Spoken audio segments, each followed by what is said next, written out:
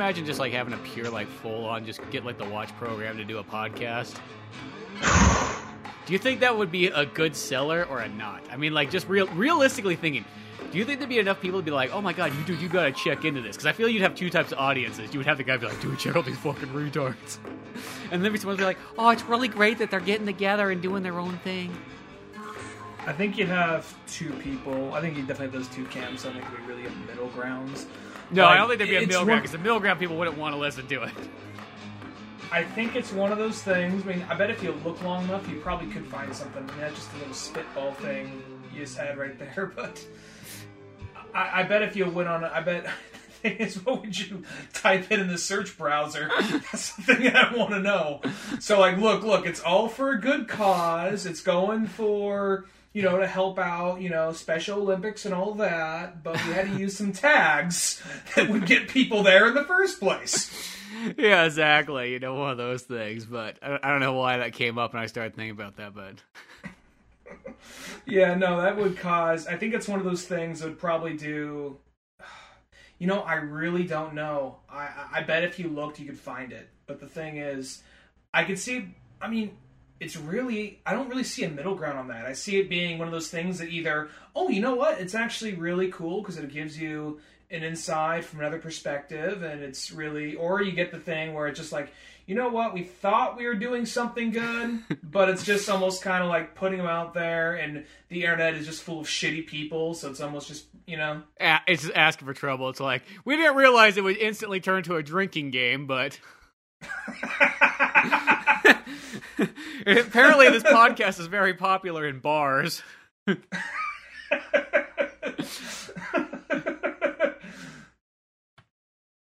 Oh, Jesus. Yeah, just it's more like one of those ideas. It's like, you know what I mean? It's like, but it is sort of asking. It's that kind of thing. When you put that out on Front Street, you're just literally asking. There's just going to be that guy or gal who's just going to be like, oh shit, I can start chucking rocks for free now? Hell yeah. You know what I mean? No matter what. Anonymously? Yeah, anonymously too. Yeah. They literally give us like these black coats we can wear and we can throw rocks from a distance and they don't know who it is. Perfect.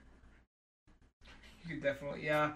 I think it's one of those things. Every so often, I mean, maybe that's not an example, but every so often people try and do something where they'll try and make something for a group and it feels like, look, it's for you. Relate to it. And it just almost seems more offensive. We brought about this before, but there's like, there was, God, what was it? I remember this. It was, there is that, I never saw the show, but I remember the whole concept of the show was, we're fat and we're happy. Huge on ABC Family. That was the concept of the show. Some fat kids got tired of being made fun of and like, I like me for being who I am. And they started the Fat Kid Club. And that was, I never saw the show, but I never saw it renewed for another season either. So... Well, that was like, we were literally at Angelina's house. I know this doesn't speak to anybody who has any idea what's going on, but she was like, she's like, there was a show on BBC or whatever, and it's just like where they dissect a fat person. It's like, what? Fucking throw that shit on. Let's eat some monkey bread and watch this. And it literally was, they were like, at first there was these people kind of like, they're talking, they have like close shots of them, so it's almost like you can't see their fat, you just see their face. And they were talking, and it's just like, hi, I'm Bob, I'm fat, and everything like that. And be like, hi, I'm Stacy, I'm super fat. And then there's one guy on there, I'm like, dude, you are not fucking fat. You're maybe like slightly husky. Like, you have never been to the South. You know, you're in England. You think you're fat, but you're not fat.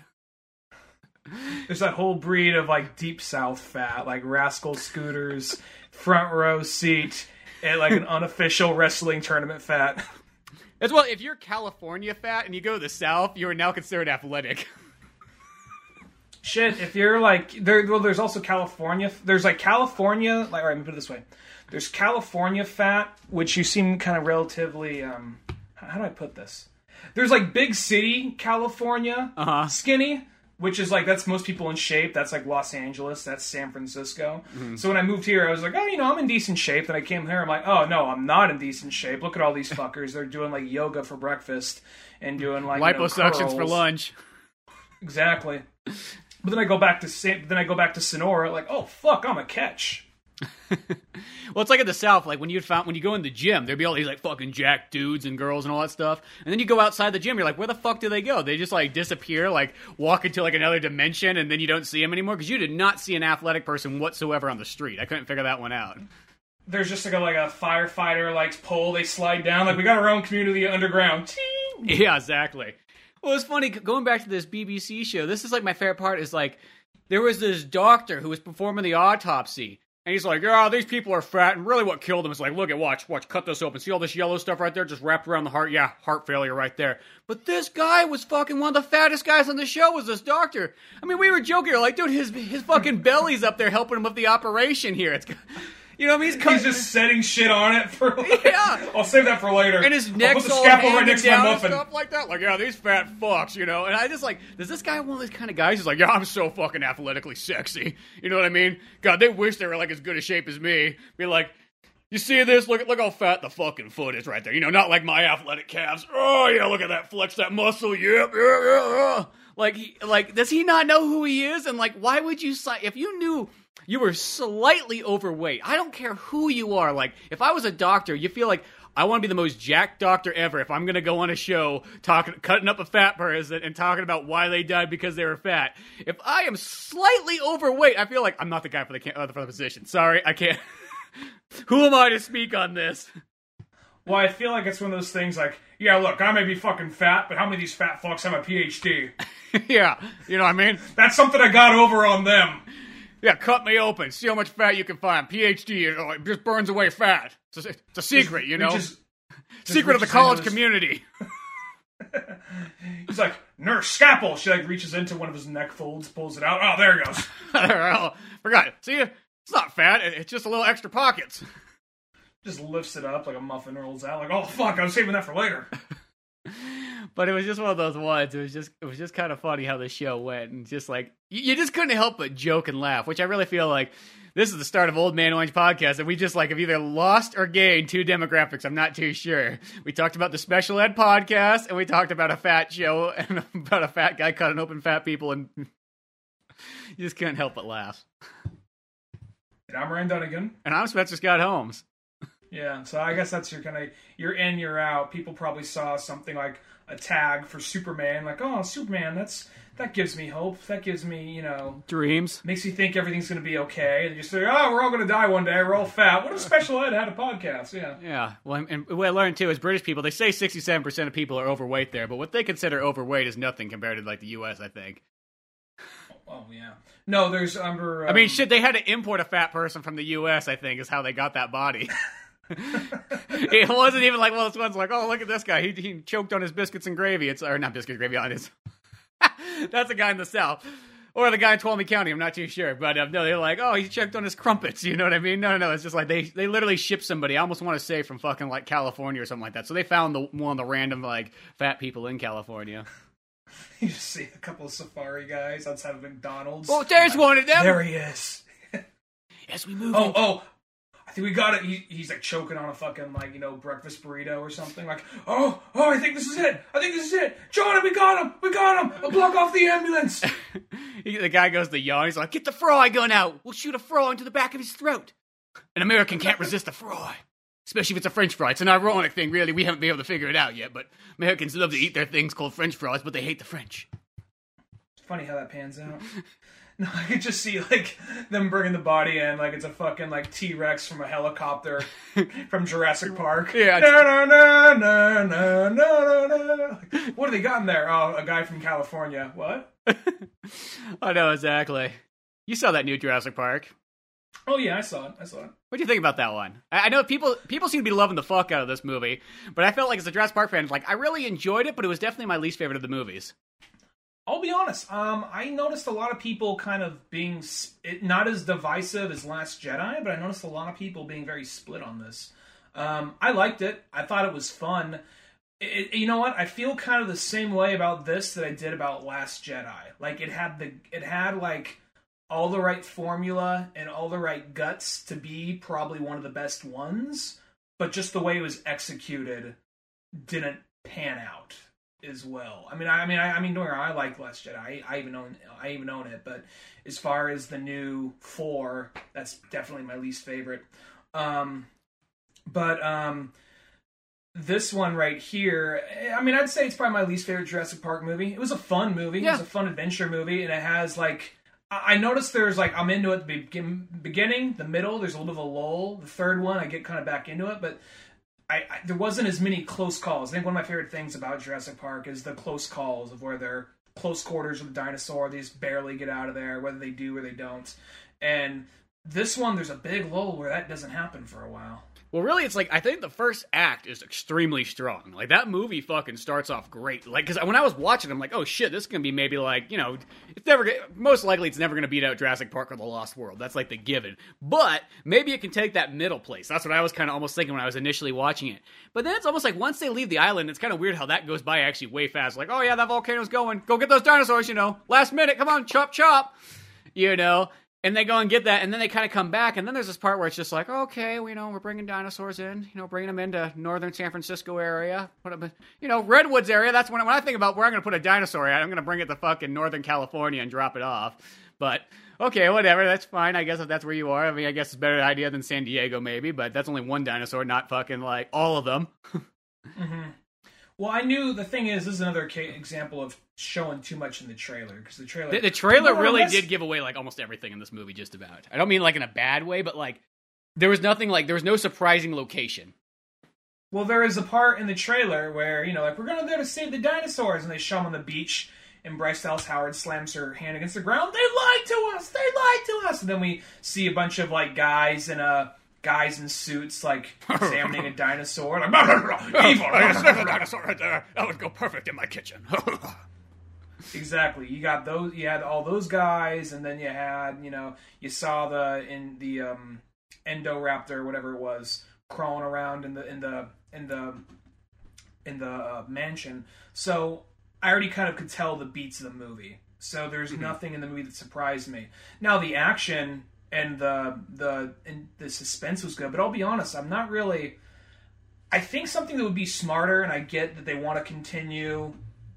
It's probably they want you to grow attached to the cast of characters. I think something like Jurassic Park almost makes more sense to have more new characters as you go on. The reason I say that is because, well, I know Bryce Dallas Howard and Chris Star-Lord, Chris Pratt. I know they're going to make it out alive because I think I heard they're contracted for another movie. I might be wrong, but I think I heard that. But either way, I'm not worried about them dying. And then I was like, well, that girl right there, she might die. I hope she doesn't because I like her. The dude with the afro, I hope he dies because he's really annoying. Yeah, fuck that guy. Chances are... That was the only downfall. They had two obnoxious characters in it, like the Mexican lady and the afro fuck. And... at least the upside, though, is they kind of got, like, knocked out of the movie for a while, and you just never saw them for a while, because it's just, like, these...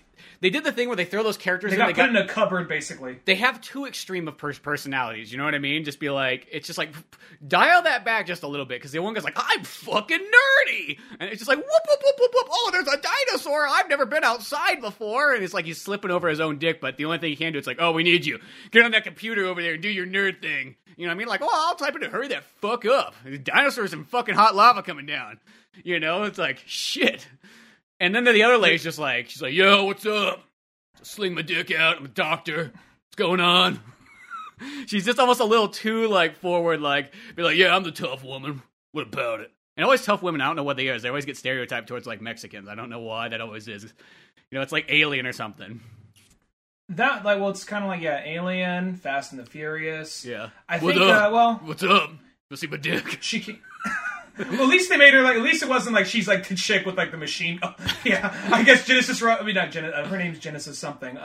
Michelle Rodriguez, I guess we are just waiting for that movie now. It's just plotting. Yeah, she literally did. Don't get me wrong, I love Michelle Rodriguez, but she literally got to the point where she played that character so much that she got to the point where she literally whipped the dick out at one point, like, what up? Think you're fucking tough. What's it called again? The Assignment? The Assignment. I really got to see you that. You got to see it. This is what happens when Walter Hill was the director. Yeah, when you're 70 years old and you've made a bunch of classic movies and you decide, fuck it, you know what? Chick with a dick. Chick with a dick. The Assignment. I just imagine that's like a silhouette of her in the shower with a big floppy cock. I imagine that's the poster. There's maybe a machine gun in the corner. Like, Yeah, okay, it's so an you know it's movie. an action movie at least.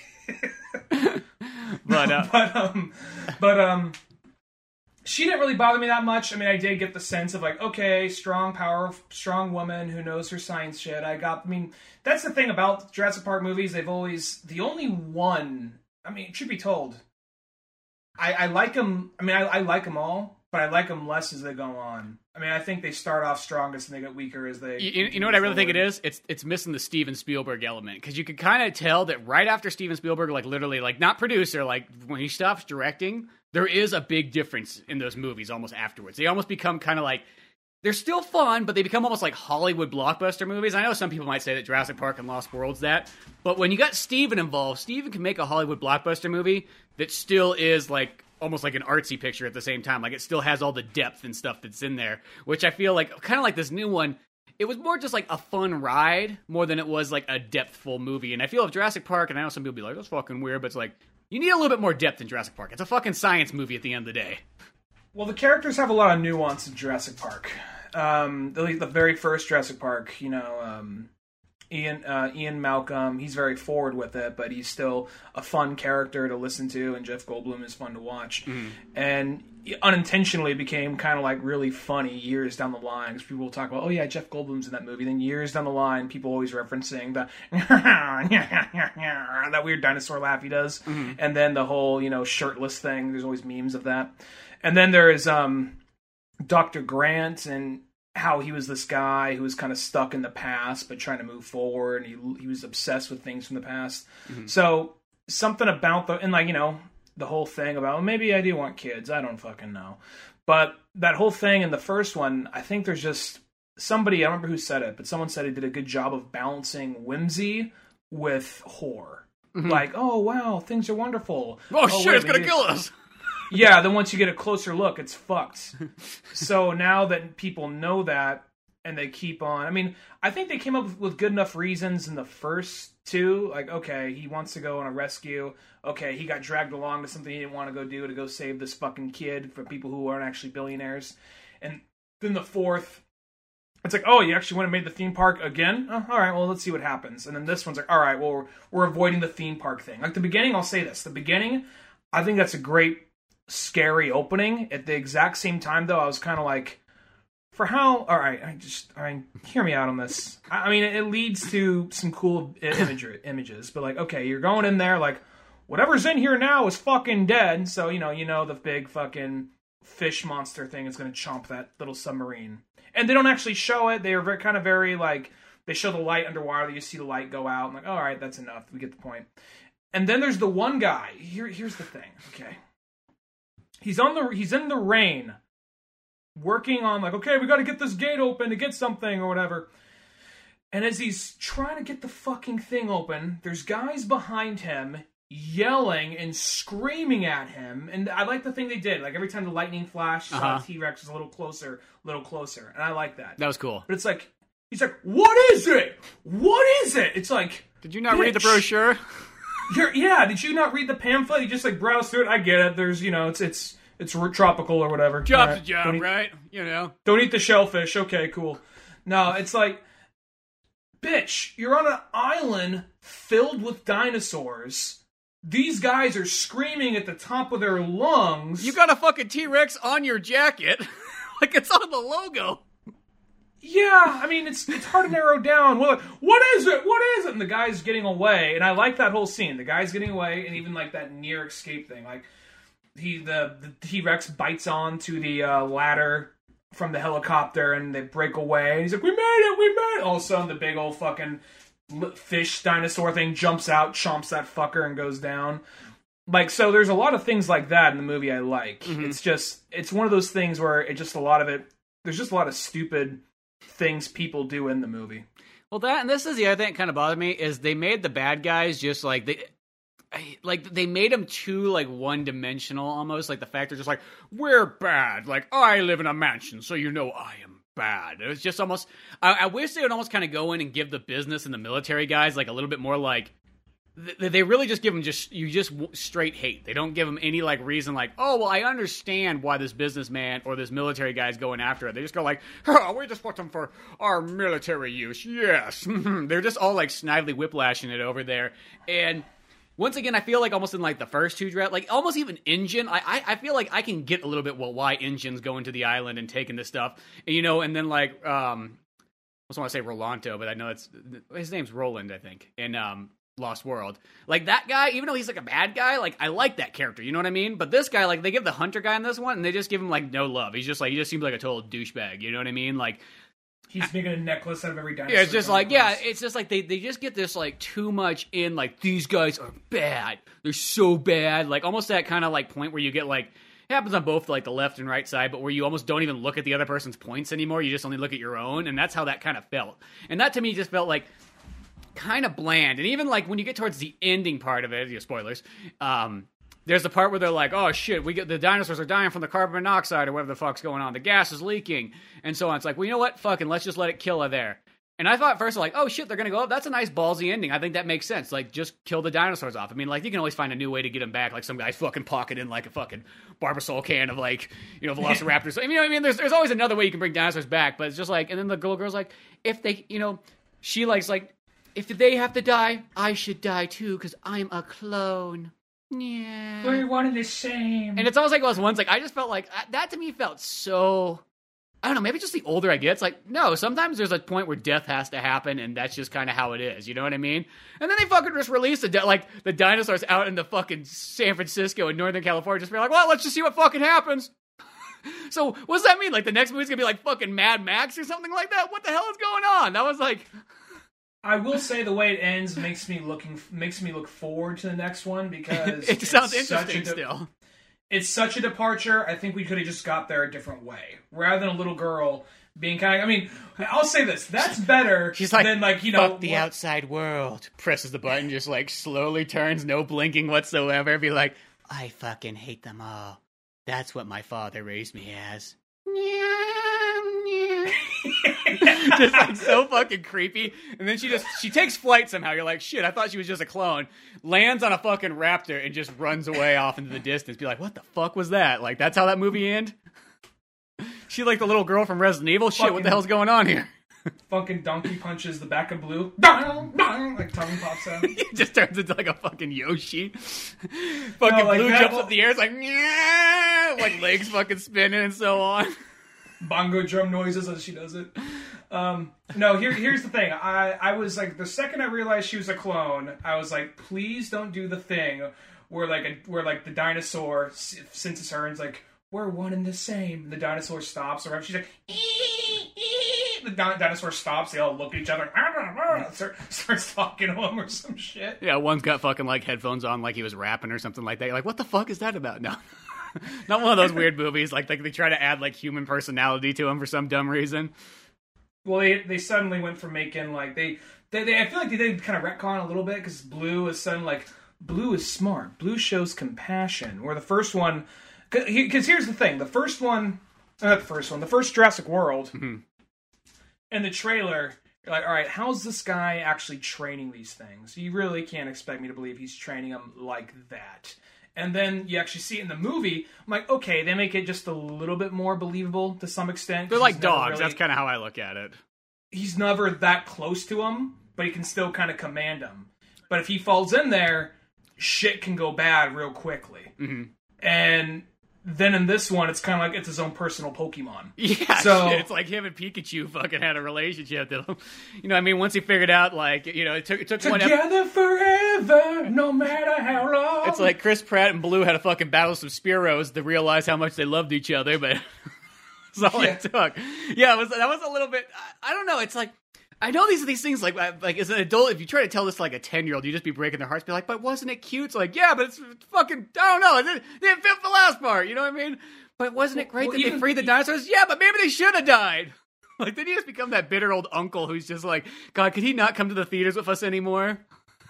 Well, they get across the dinosaurs breed quickly, and they spread quickly in the first one. So, I guess what you could do in this one is, the next one is you could do some shit like, not completely Mad Max, but to a level of like, all right, we got like kind of like walled off cities or something like that from dinosaurs.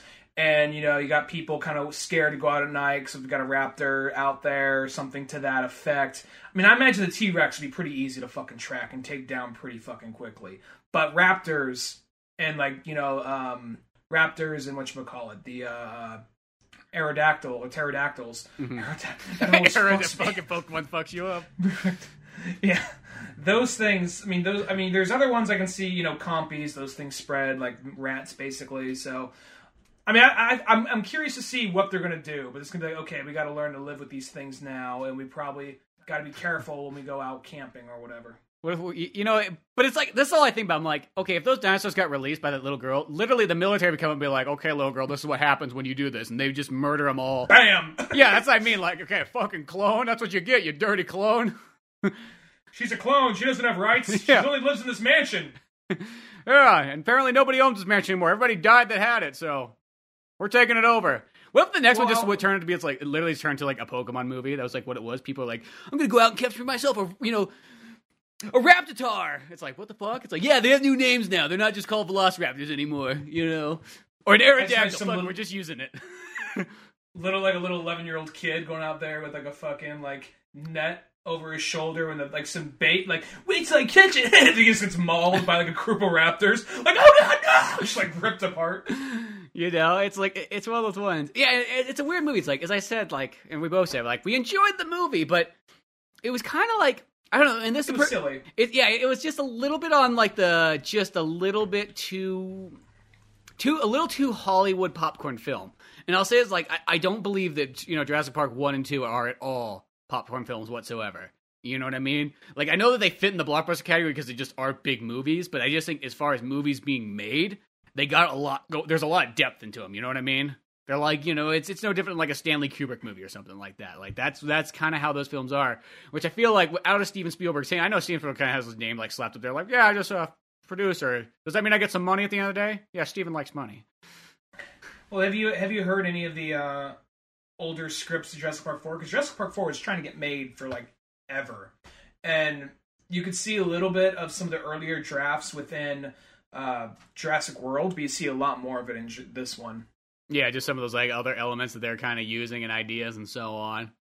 What's that game you like where it's kind of like Contra, but it's Jurassic Park and you're playing as Alan Grant? Oh, the Rampage edition, or the ones you play as Alan Grant's like on the Sega Genesis? Are you talking about? Isn't there one where you're playing as Alan Grant and you're not only fighting dinosaurs, you're fighting people who are going back to the island to capture the dinosaurs or something? Well, in Rampage Edition, you play as Alan Grant and you both fight dinosaurs and people. And then also, there's another one that plays like much more like Contra. It's called The Chaos Continues. Alan Grant's not in it, but then you're fighting off, because it's like engines coming back to capture the dinosaurs to pretty much take them off. Like, so it's not really too much different than Jurassic Park 5. Oddly enough. Okay. But it feels like it's still got a little bit more... Oddly enough, this game that doesn't really have too much of a story except for little paragraphs in the beginning has more depth than this movie.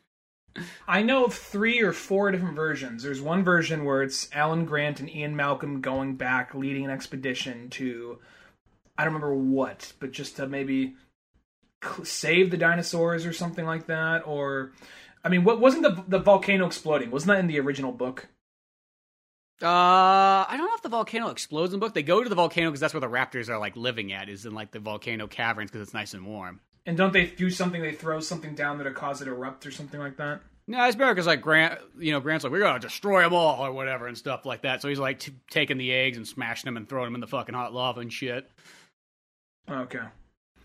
And then there's one, but then there's another one where it was there was a military guy who I guess was kind of the earlier version of the Chris Pratt character. He was a military, ex-Marines, all this and that, and an animal trainer. And he's being hired by, I think, John Hammond to go retrieve the Barbasol can. And then while he gets there, he gets into a couple little, like, bumps some shoulders with some dinosaurs for a minute, and then gets taken out by some military guys, some contract killers, gets brought in, and I think they're in the Swiss Alps or something. And they're it's of course like, hello, I am Evilson.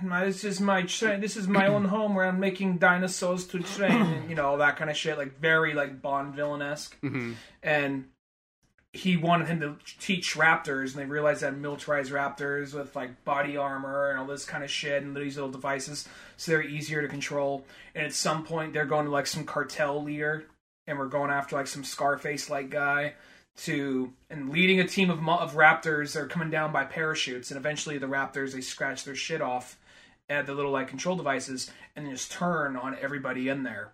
And then I want to say there's another version that was same story, but they ended up doing something more to the effect of like, okay, there was like genetically human hybrid dinosaurs, like a big Triceratops man, a big fucking raptor man. So it started to go like, people think this one's fucking goofy. Yeah. I don't know. Well, that's the thing, though, is I feel like they still need to pull back a little bit on, like, Jurassic Park, and they don't need to go so far. It's almost like, here's the thing, is like, I know that this is in the original book, and I know Dr. Wu was like, John Hammond, we should really be fucking creating, like, hybrid dinosaurs. He's like, you fucking idiot, that's the stupidest idea ever. I'm John Hammond. I'm a dick in the book, but fuck you, Dr. Wu, and stuff. And, so it's like, that's where that in Jurassic Park 4 comes from, is that, but, like, at the same time, like, I don't really care about seeing these hybrid dinosaurs. I just want to see regular dinosaurs. You know what I mean? Like, shit, we barely get any dinosaur stuff as is. Like, why? When there's so many dinosaurs, why do you need to create hybrid ones? I think that's like a waste of like screen time in a sense. I think what they really should almost do is make like simple movies. And one, like, don't always use Isla, Sonar. Like, go back to like or Isla Nublar. Go to Isla Sonar back to like Site B, and even those other islands, because there's like 3 or 4 other islands in that area, or not 3 or 4, but like in total. And just show some other stuff, but make the movies kind of almost like, I feel like they should be smaller, if you know what I mean. They don't need to be so grand. They try to make them so grand scale, thinking that's how you make a dinosaur movie. But I think more just the idea of just like one guy fucking solid snaking it through the fucking jungle to like retrieve something and having to fight people along the way and having to, battle out dinosaurs and hide, and, and stuff like that. And then maybe learning stuff about like the park as it goes on would be a much cooler story. Or almost, I would say it's like Trespasser is a perfect example of like a really cool Jurassic Park story. A lady gets in a plane wreck and she has to survive off this fucking island and kind of get through it, but by herself. You know what I mean? Like, not a group of people. I also at first, in Jurassic Park 5, I thought one thing was smart is like, oh, they don't have a fucking kid at first. I mean, granted, when the movie gets to about the halfway point, you realize, oh no, there's this little fucking like clone child. It doesn't really take away from it, but people almost got stuck in that mindset. They're like, oh, you have to have a kid. It goes with Jurassic Park. It's like, no, you don't need fucking kids in Jurassic Park. You know what I mean? Like, I know that's in the first one, and I know from that point on, they seem to be a kid in every single one from that point. But that's not necessary, I don't think. I think you could totally do it without having the fucking kid character. Yeah, well, I think the thing is, they want a kid to put themselves in that position or that situation. And then, on top of that, I think people get more scared when they see a kid because, oh no, we don't want the kid to get hurt. Mm-hmm. But are you really afraid about the kid dying in a PG-13 movie? Well, yeah, and here's the thing. When I was a kid, fucking 5 years old, watching Jurassic Park in theaters, I didn't fucking relate to Tim. Fuck no did I relate to Tim. I want to be Alan Grant or Ian Malcolm. That's who I want to be, and that's a 5-year-old kid. You know what I mean? Like, kids don't fucking care about other kids. You know what I mean? But, I don't know. Most that's of the time, yeah. It's just one of those ones like, I like the new Jurassic Park, but it's just, I wish they were less Hollywood kind of like take on it. It's just like, can we go back to being just like normal science fiction kind of like realistic movies in a sense, I guess you could say? Well, what was I going to say? This one even had a sense it was trying to be bigger because maybe I'm wrong, but I don't remember having a big orchestral choir. Because this one, that was weird too. Like a big church choir, like there's fucking, like two Jedi fighting behind them or some shit. Whenever they showed like the the island exploding or the fucking Endoraptor crawling up something. Like I'll say the Endoraptor was creepy because I did this thing whenever we get really close, I just do this like you could tell it was because he's like this thing's a prototype, we shouldn't be selling it yet, and you could tell because this thing would just have this weird twitch or shake it would do once in a while. Mm-hmm. And that part in the mansion seemed like it was set up to be kind of cool, like because it could have been like Resident Evil, and that would be cool in itself. But once again, I feel like you could just rushed at the end. You could just use regular. Yeah, it felt kind of rushed, and almost just like the idea of just running through a mansion and just having like fucking random dinosaurs being placed in there sounds fucking awesome. You know what I mean? We're literally treat it like it's a Dino Crisis game, but I don't know. It's just it's that weird one, and I feel like it's that kind of like movie pull where they're trying to appeal to like too many different audiences at once, and that's how you kind of get to this. It's like the sort of thing when you should not take it to like a group, and ask them for their just do whatever movie you want. And I know that's not how big movies are made, but sometimes when you go to a group, I think you get way too many different fucking opinions, and you get people that don't even fucking care about it, like fucking throwing their vote out there, which is like the worst thing you can have. How many screenwriters were on this one just credited? It was like 5 or something? It's like 4 or 5, which Jesus. To me it's like one of those ones like, I'm sorry, like whenever I see more than like 2 or 3 guys, it's like, you guys fucking stupid? Like, what, you can't write a screenplay? What do you, like, come on. Shit, you're not writing a fucking novel. I don't even think it's probably even like the lack of ability for the writers. I honestly think it's something like, all right, here's a script, and then, you know, a second writer comes in, like, all right, well, punch this up. Well, like, well, I gotta make it, to make sure I get another job, I gotta make it my own a little bit. I'm gonna add this thing right here. Throw it over to another guy. All right, you punch it up. Try to hit these points. Like, all right, well, I got to make it my own and make sure, like, that's mine right there. Let me add this part in there. Now the girl's a clone. Oh, cool. You know, so I feel like that's how it all happens. Well, that is how it goes about it. It's not like that. I mean, I know when you see it on screen, it does have that feeling like 4 guys in a room can't fucking figure out how to put a script together, but... Just, like, hitting it, just, like, having, like a sword fight with a typewriter, like, there are a couple of kids, like, yeah! This is how it happens. But no, that's more what it is that, like, and instead of, like, going back to the same guy and being like, hey, how about you just do another draft on it? It's always kind of weird. They're like, no, let's get somebody else. But keep, like, these points, but get somebody else in there, which always just seems kind of goofy. And that's almost what this movie felt like. It felt like it just went through too many hands when it should have been in less. And that's why I feel like with Steven Spielberg, you know, a movie's it's generally going through the Steven filter, no matter what. And I think that's what kind of keeps him in check.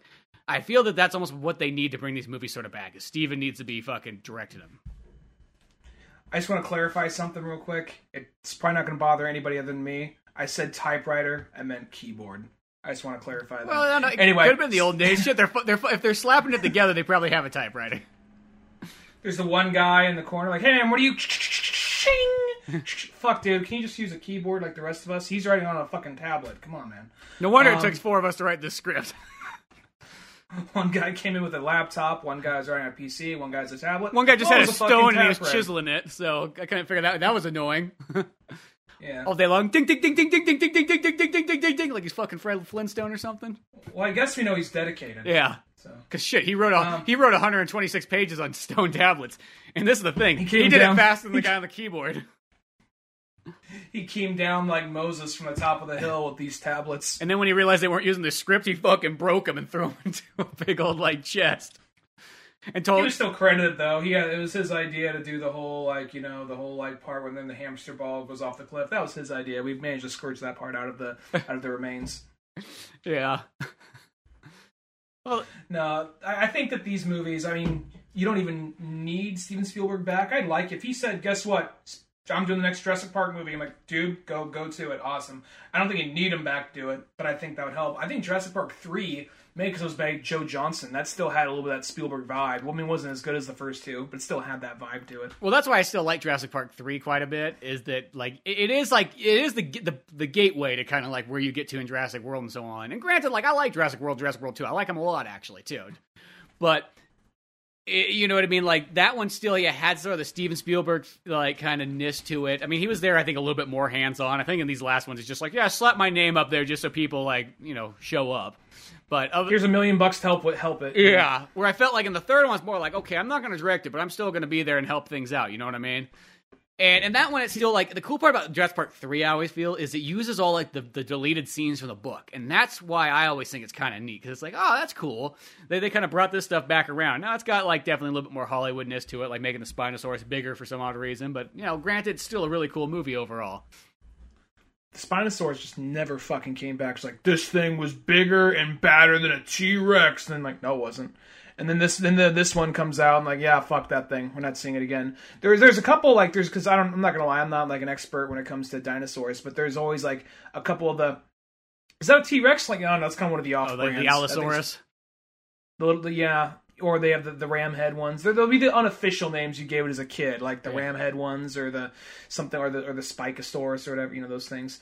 Then there's like this one though. There's like one of the actual jump scares that got me, but thought it worked. As you saw the Allosaurus, you thought, you know, when all the dinosaurs are running away, the Allosaurus is kind of slowly creeping up on the evil billionaire douchebag guy, and then the T-Rex just comes out of nowhere, just chomps that fucker. Yeah.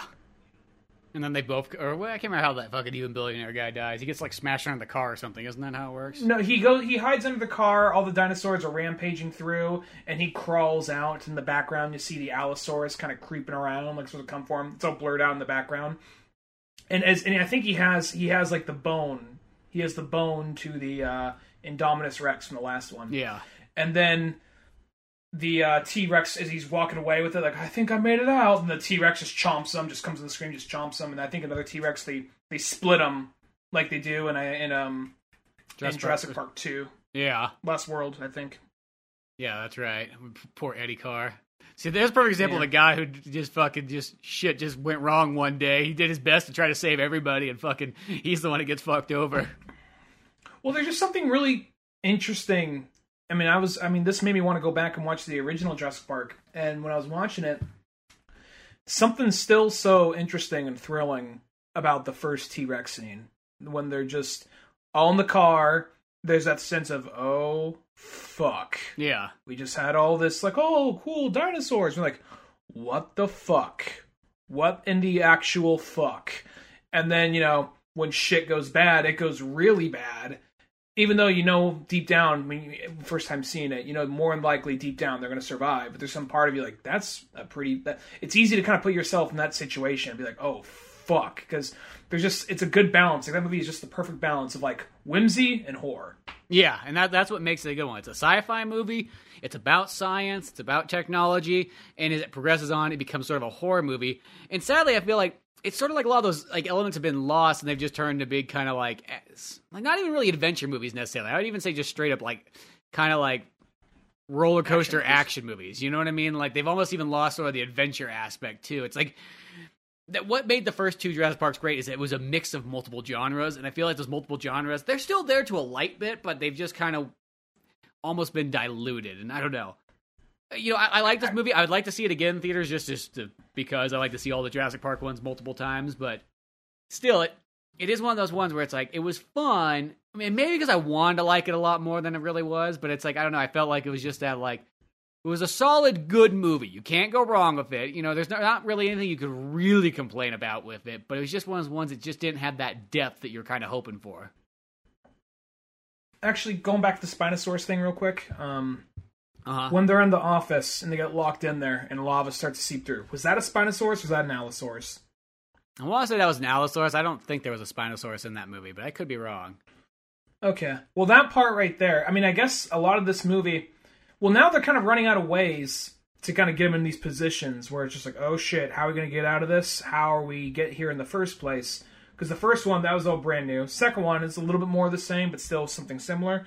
But this one, I don't know. It feels like a lot of them put themselves more in the situation. Like, okay, well, we got to get blood from T-Rex. So, main reason is just to put in a little like dose of action when the rest of this movie is just going to be us just kind of like on a boat for a while back, Yeah, exactly. There's just kind of parts like that where it's just like, I don't know, like, why do we have to get blood from the T-Rex? Well, that's the only one that has the right blood in it. Oh, I mean, none of these other nope, none of those other dinosaurs do. Yeah. Just a T-Rex. Just T-Rex, huh? Funny how that is, isn't it?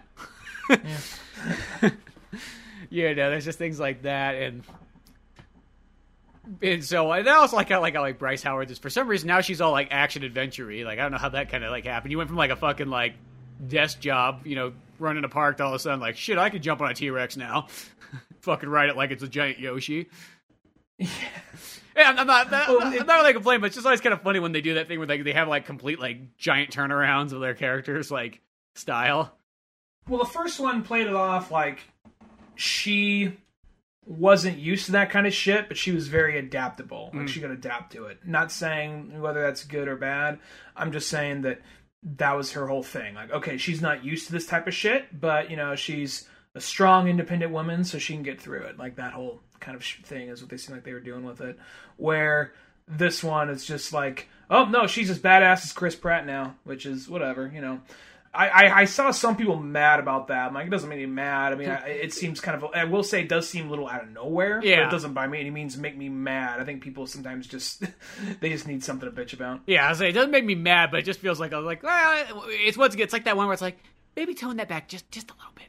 Because here's a perfect example. You know, like Ian Malcolm in the second one, it's not like fucking Ian Malcolm comes out there just fucking like ripped like an 80s movie cover carrying 2 fucking machine guns shooting dinosaurs. Like, wow, that was a big departure. No, he's still Ian Malcolm. You know what I mean? And that's what I kind of like about him. Like, he's a little bit more accustomed to dinosaurs. He's got a little bit, knowledge now of it, but he's still Ian Malcolm. You know what I mean? Mm-hmm. Well, even that spiel he gives at the dinner table, which fuck he's them. all like, "Fuck them all."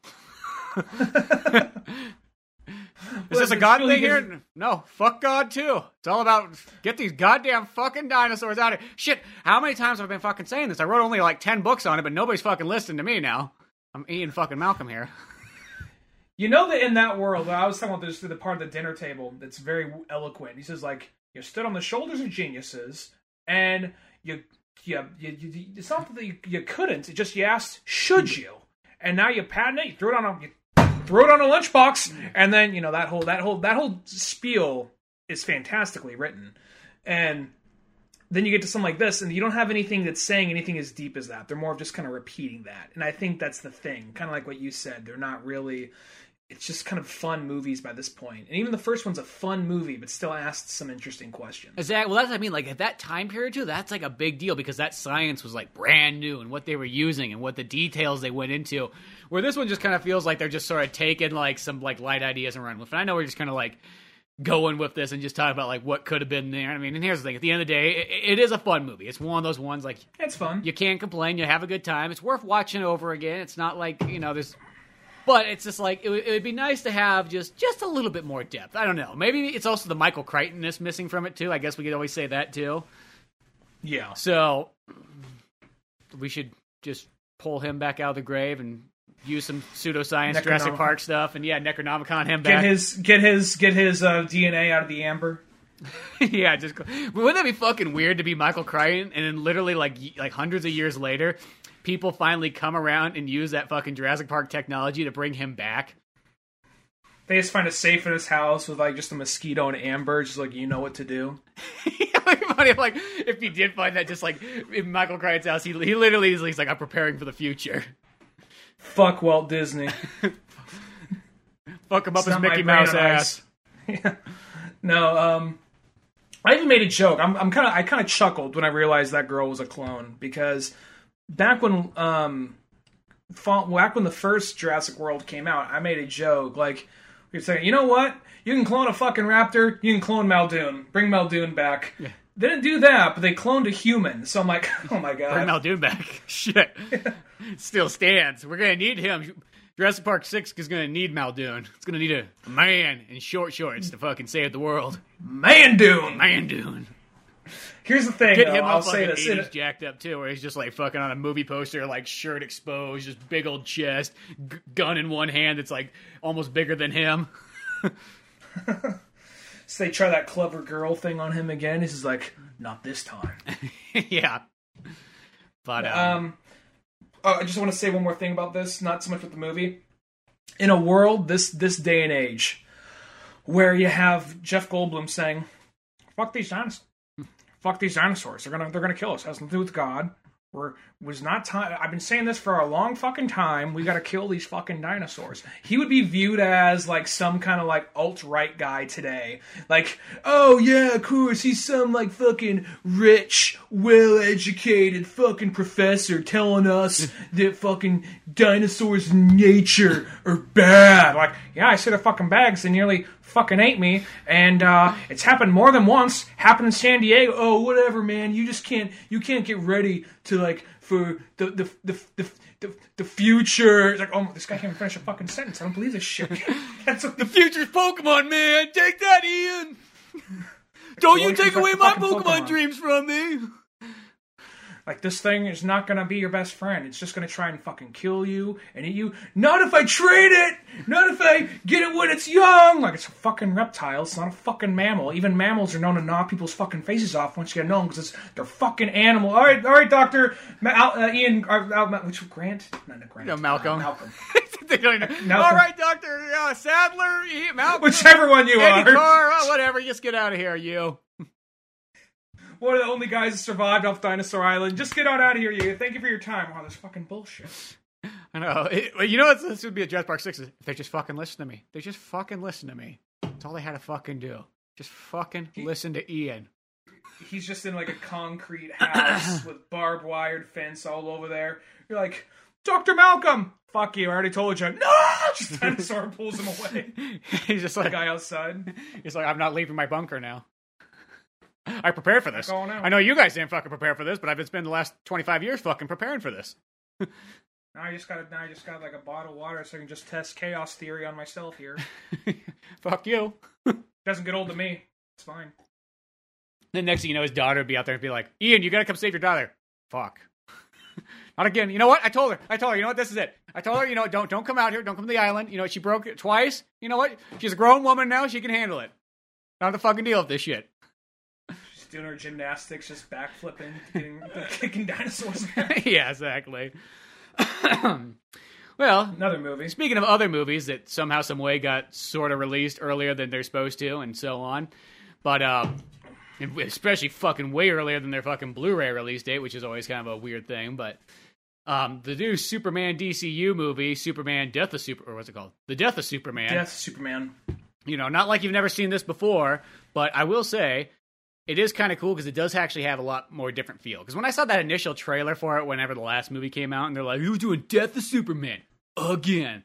And I don't know what it is. DC sort of does this. I notice it's kind of a problem that they kind of have where when something's kind of popular, they're like, let's do that about 3 times more over, like throughout our other shows and movies and so on. And, you know, because really think about it, it was only 10 years ago that the Superman Doomsday came out, right? And that was, you know, the first DCU movie.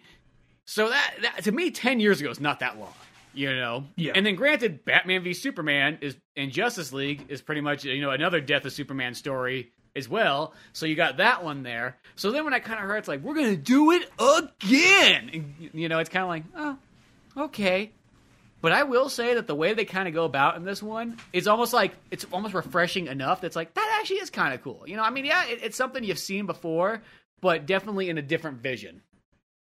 Well, the thing about the first one they did, the first Death of Superman, that's going in like, okay, guys, you know who Superman is. We're just going to get this thing rolling here. And then we come into Batman v Superman, and the thing is, I guess I still like Batman v Superman, but the big problem with it is they're having all these problems that seem like problems of people that have known each other for a long time. Mm-hmm. Like, I think there would be way more weight to Superman's death, A, if I knew he wasn't coming back in the next movie, B, if he and Batman were long-term friends who suddenly had to go blow to blow. Now, I don't mind if they meet each other and there's a fuck you, no fuck you, like back and forth for a little while, because that happens like in every time superheroes meet for the first time. Yeah. But to try and make it like Dark Knight Returns, when it's like, you know what, there's a lot of history behind Dark Knight Returns and when they first meet for the first time. But not when they meet for the first time, but when they're coming to fighting. It's like two best friends having the worst breakup possible. That's what Dark Knight Returns is. And this is just like, fuck that guy. Why? I had a bad dream. All right. Where this one, it's more of like this. They started to do the thing where they all started to build up upon each other. Like these, not all these movies, but most of these movies take place in the same universe. So now there actually does feel like some weight to Superman dying in this. Yeah. You know, and it's probably like, what, they've been doing this kind of like run for about 3 years, I'd say, almost by now. By 5 by this point. Shit, really? 5. It's because I was still living in Sonora when we did Flashpoint. Oh yeah, I guess Flashpoint's technically the first one. I always think there's Justice League War. Justice League War always feels like the kind of like the real like start of it all, but Flashpoint sort of like changes it into that, I guess you can say, by that standard. It's a transitional period for it, yeah. Yeah, but like, so since then, it's like, yeah, they've been doing them. And, you know, it's those ones like, it's like, I'm more of like, I'm a little bit more of like, I like kind of like solid stories a little bit more. I mean, the continual thing, I know why they do it. They do it because they want to compete with Marvel and so on. And it seems like there's people that do like that. And, you know, that's the anime style and whatnot. But I kind of like the episodic thing a little bit more, but whatever, all these movies are all good, pretty much, at the end of the day, and so you're building up to it, you know, you got all your Justice League in here, you got your Batman, your Wonder Woman, and so on, and I think just the kind of the cool way of going about, like, okay, we know Deathstroke's coming, we know, or not Deathstroke, fucking, Doomsday, you know, we know somebody of a D name is coming by, and what I like about it is, like, instead it's like, what makes it feel like such, like, a tough battle is literally the entire Justice League fucking has to go fight it. And, first fucking, Hawkman gets taken out and so on, and then next Green Lantern's in there battling it, and Aquaman and Wonder Woman, and then even Batman just like, fuck. You just see Batman just like perched up on a sign at one point, just like, hopefully he can't see me up here. Oh shit, there he is. Because everybody else is like, got fucking superpowers, magical rings, they got a fucking club and wings. I got nothing. I got bombs, got Batarang, got my inner monologue. He lasted longer than everybody else. I know, granted, somehow, some way. I don't know how he like fucking bat tricked his way out of that one. No, but like the thing with it is because even like the Justice League that fights him, I don't remember if it's Wonder Woman, but I remember it's a really weird, random early '90s Justice League that kind of goes toe to toe with him in the comic. And this one, it's a little bit more of like, okay, here's Justice League members you all know pretty well, and the thing about the first book about the book was it's just one long. At first, it's like there's underground people. I got to stop and help for a second. And then by the end, like Doomsday comes to Earth, and then we just build up from there. Just Doomsday crashing through the city, and Superman and other people trying to stop him. Superman stops him, and it reaches the point where each book there's less and less panels until like it's the last book where it's just every page is one single large panel essentially, and until you get to where he dies, and there's a big spread of him dead in Lois's arms. Now the thing with this one is there's a whole story going on while that's happening, and to be honest, it's actually mostly just. I mean, they have enough action to keep you interested, but it's mostly a lot of like personal shit going on with Superman. What I think is kind of interesting because this whole universe, this whole like setup universe they have for the animated movies, it's like. We know Batman pretty well. It's like, okay, only thing that's going to really sell is Batman and Justice League. So if you want Aquaman, you got to do a Justice League Aquaman movie. Mm-hmm. You want to do Flash, got to be a Flash Justice League movie. So it's one of those, even like Justice League Dark, we'll throw Batman in there. He dresses dark. It works. Yeah, slap him on the cover. Yeah, so all these, even to the point of like, the only one that got like, is Teen Titans, and that's still like a teen movie, and I think they're writing off Teen Titans Go for that one. So it's one of those things where it feels kind of weird suddenly. I'm glad we got technically a Superman-focused movie, but it feels kind of weird. Like, Superman's been here the whole time with all these characters, but we haven't seen them all just focused in one at a time in a while, Yeah, exactly. And this, because really at the end of the day, this is more like a Superman movie that happens to have some Justice League in it. And they're in it a good amount, but you could really say it is a Superman movie more than anything else. Definitely.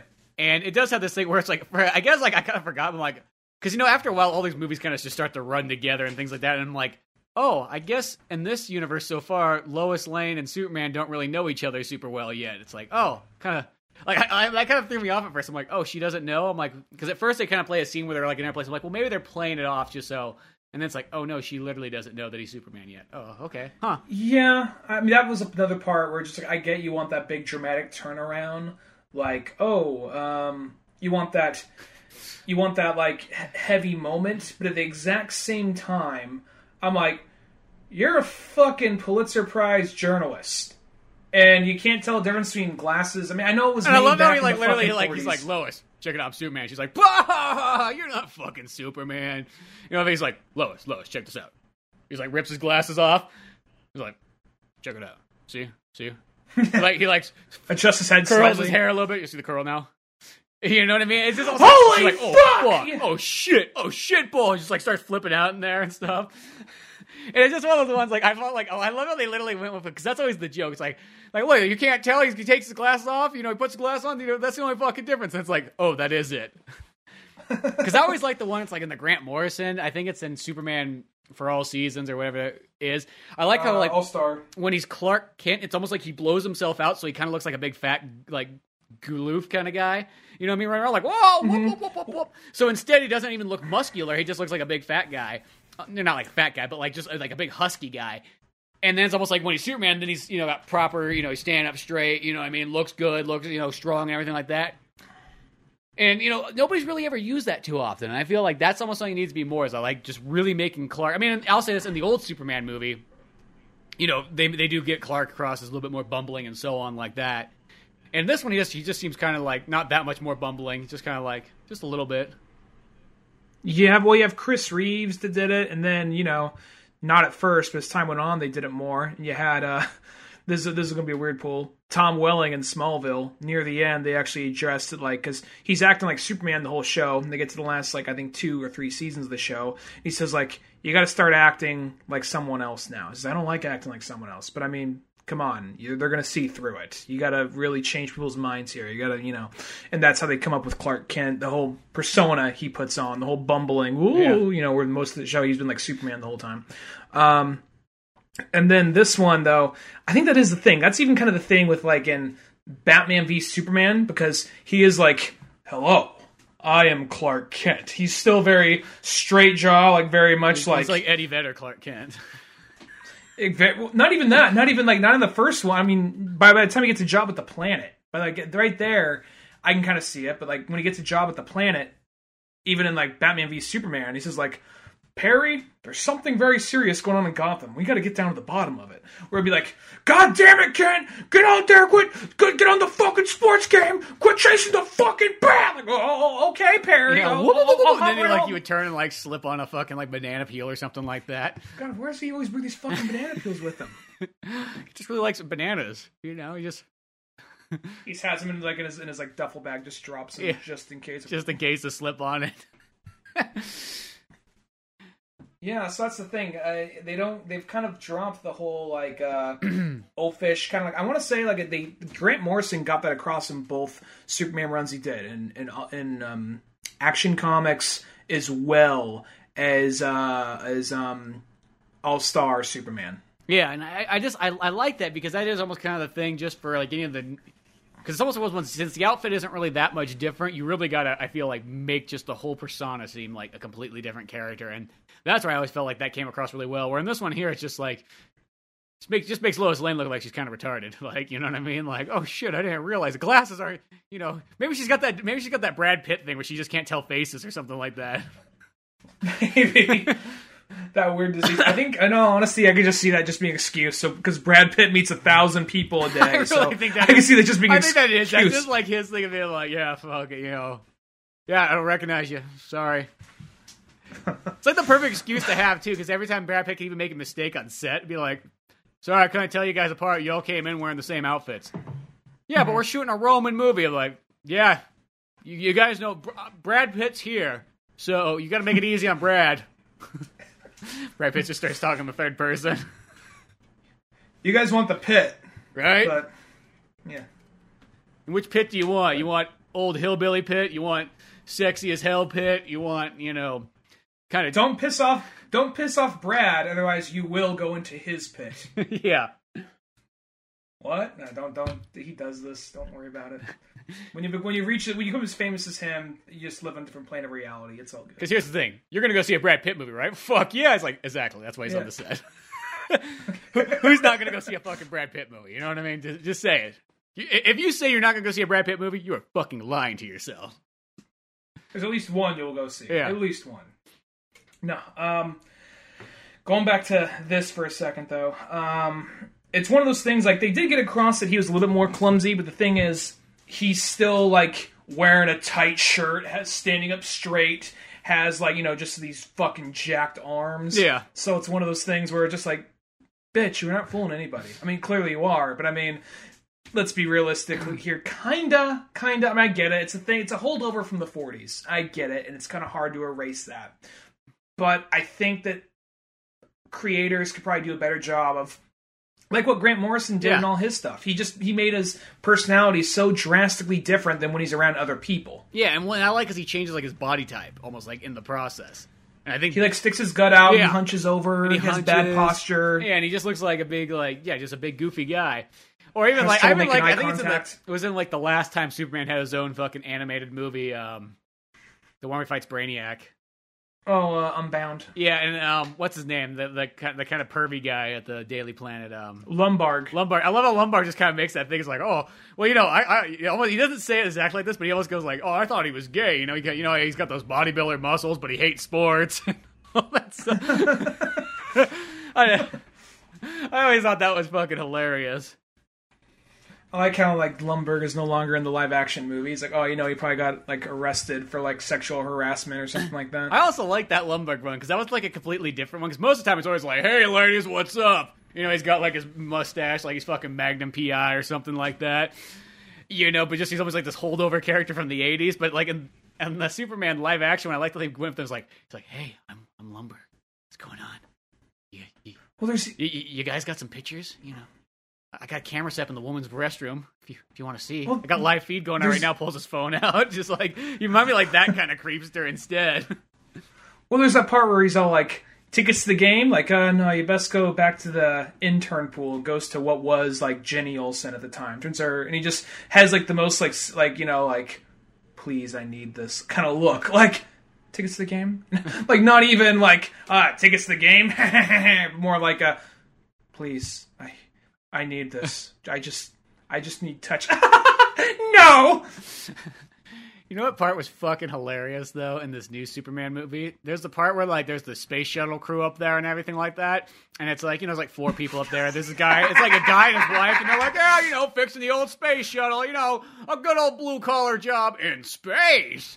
And then they're just like, and then, like, NASA's like, shit, get in that fucking cockpit and get out of there. There is a meteorite coming. I really wish we would have noticed this beforehand, but, Bob over there was fucking sleeping. We didn't realize he was, but he's been sleeping for the last 5 hours, so that's why you guys are kind of fucked. He was the only guy on camera duty watching space, but, so on, get in there. And then the guy's like, that's okay, you know what? Superman one time saved me. Yeah, I was up here in space, something happened. Guess what? He was watching the whole time, just like he always does. And then it's like, I was like, he's in the cockpit and everything. And then they're like, oh, God, we got to get out of here. We got no time. It's like, nah, don't worry. If anything goes wrong, Superman's going to be there. Don't you fucking forget it. I also picture he just kind of like looks over in the corners like a fucking idol of like Superman, like candles lit and everything. In space, dude. Like, you don't really even understand how it's all working, but. A lock of his hair, even. Yeah, exactly. Like this big old like altar to worship him by. There's just like a giant like cross of like Superman on it. Or maybe it's like a Buddy Christ looking Superman. You know, just this thing is like, yep, Superman, all right. And then like all of a sudden this meteorite comes by and like scrapes the ship and then shit starts breaking apart. He's like, it's okay, Superman's gonna be here. Somebody gets like fucking sucked out of the plane or out of the like spaceship and so on. Be like, that's okay, Superman will get you, don't you worry about it. And it's like the meteorite comes in, he's like, yep, Superman's coming, and then just gets hit and like fucking dies and explosions everywhere. Do you know who that guy is? So hard. Who's that supposed to be? Cyborg Superman. Was it? Yep. Oh. Because I just never really saw the origin of Cyborg Superman, so that makes total sense now. Well, Cyborg Superman, what happened was a really random throwaway thing. They had some random issue where there was like a ripoff of the Fantastic Four. Like it was a parody of the Fantastic Four. Just called the Four. Fantastic Four. Sorry. No, it's all good. We just gotta let it out every so often.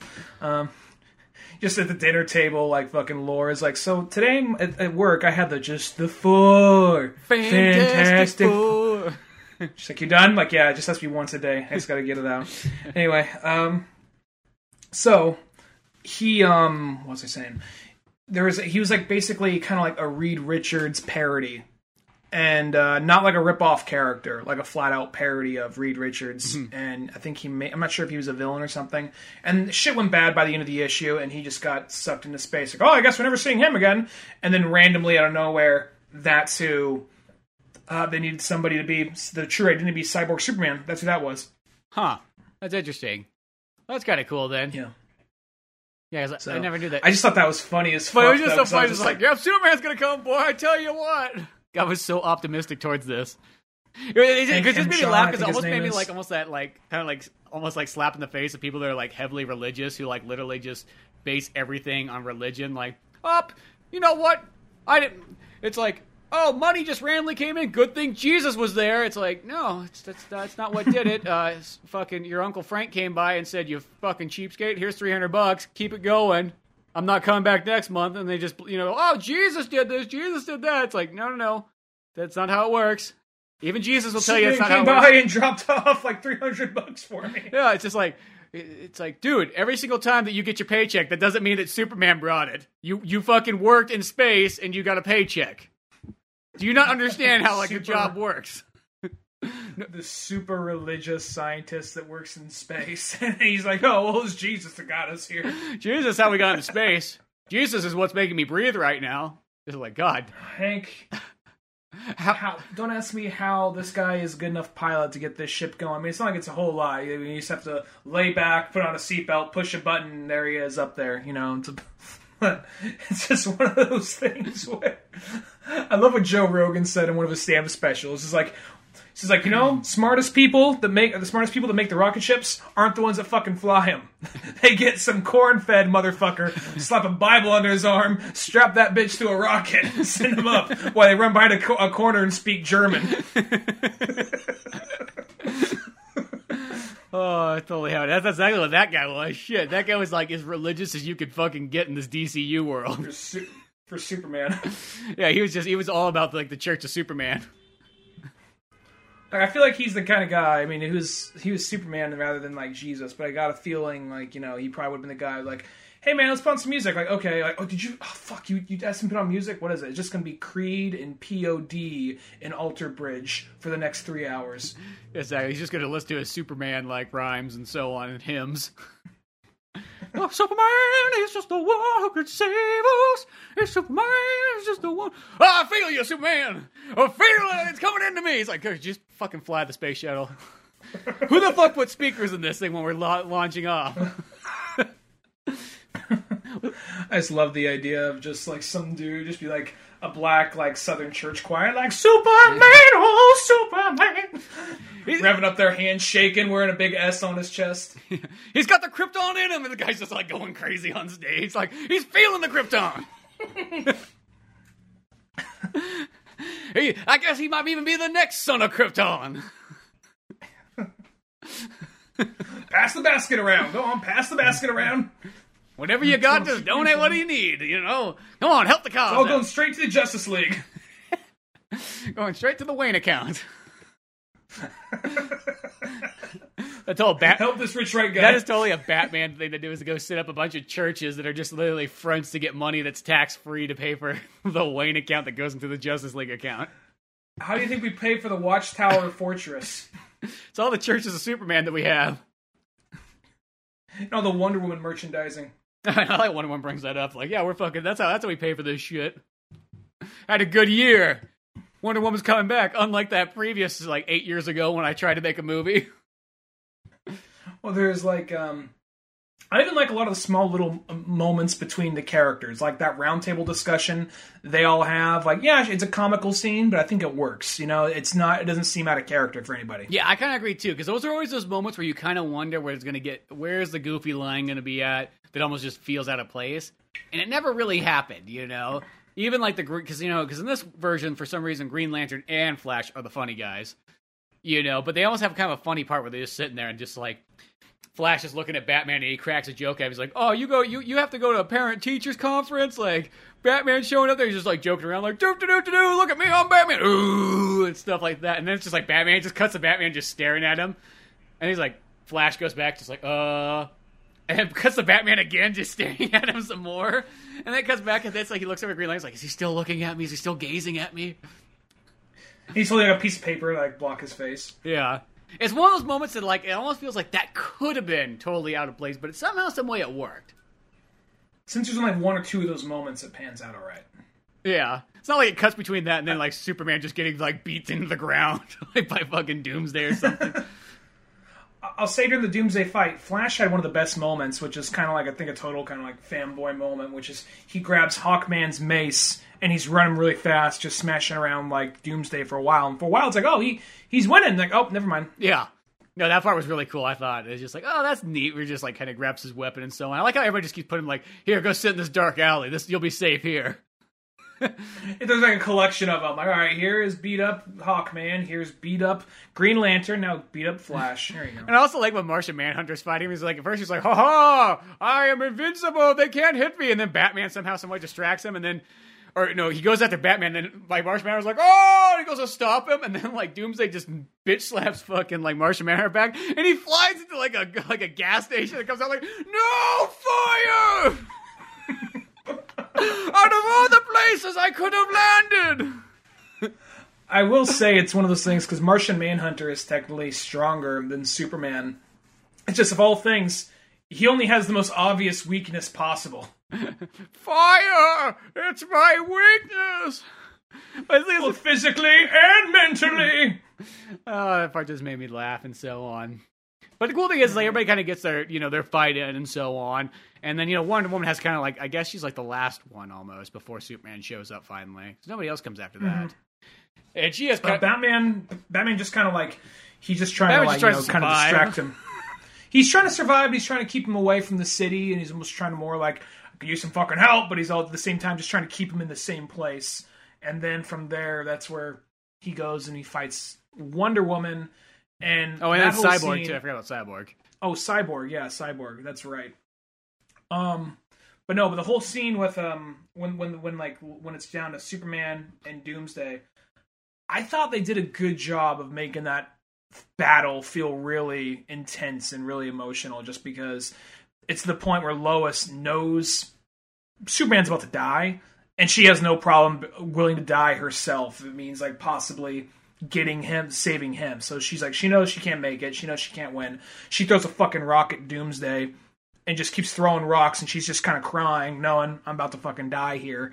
And then Superman gets up to speed and does the finishing blow to Doomsday, but at the same time, well, like, before you even get that part too, is Lex Luthor even shows up and actually helps out fighting Doomsday too, which I thought that was just kind of a cool idea. I mean, he's more doing it to be like, I'm Lex Luthor. And then this one, they make him, like, very, like, douchey. Like, he just, like, I love how he walks into fucking work and just insults everybody as he's going down the hall. It's like, well, that sounds like a great job to work at.